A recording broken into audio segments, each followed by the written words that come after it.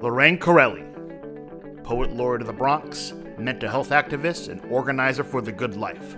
Suggested listening. Staring at the wall with some space to breathe. Pep Talk begins in 5 breaths.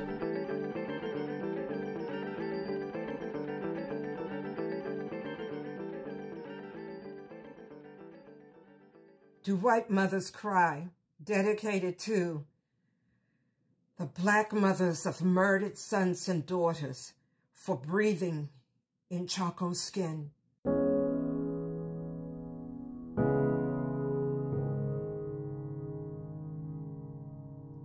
Do white mothers cry?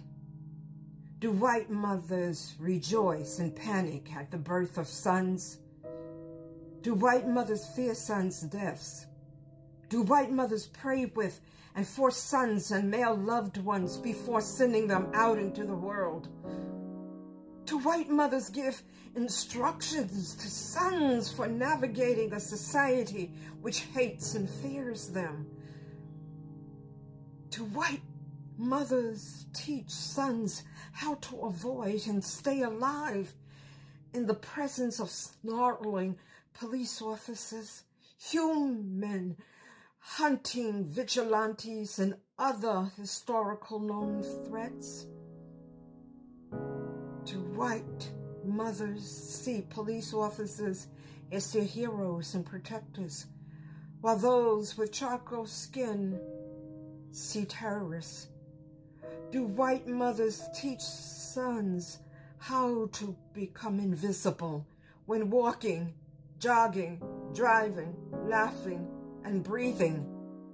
Do white mothers spend their waking hours worrying if their sons and male loved ones will return home safely, hearts pounding at every knock at the door or ring of the doorbell?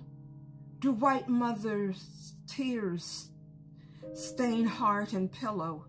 Do white mothers' screams grieve aching wombs?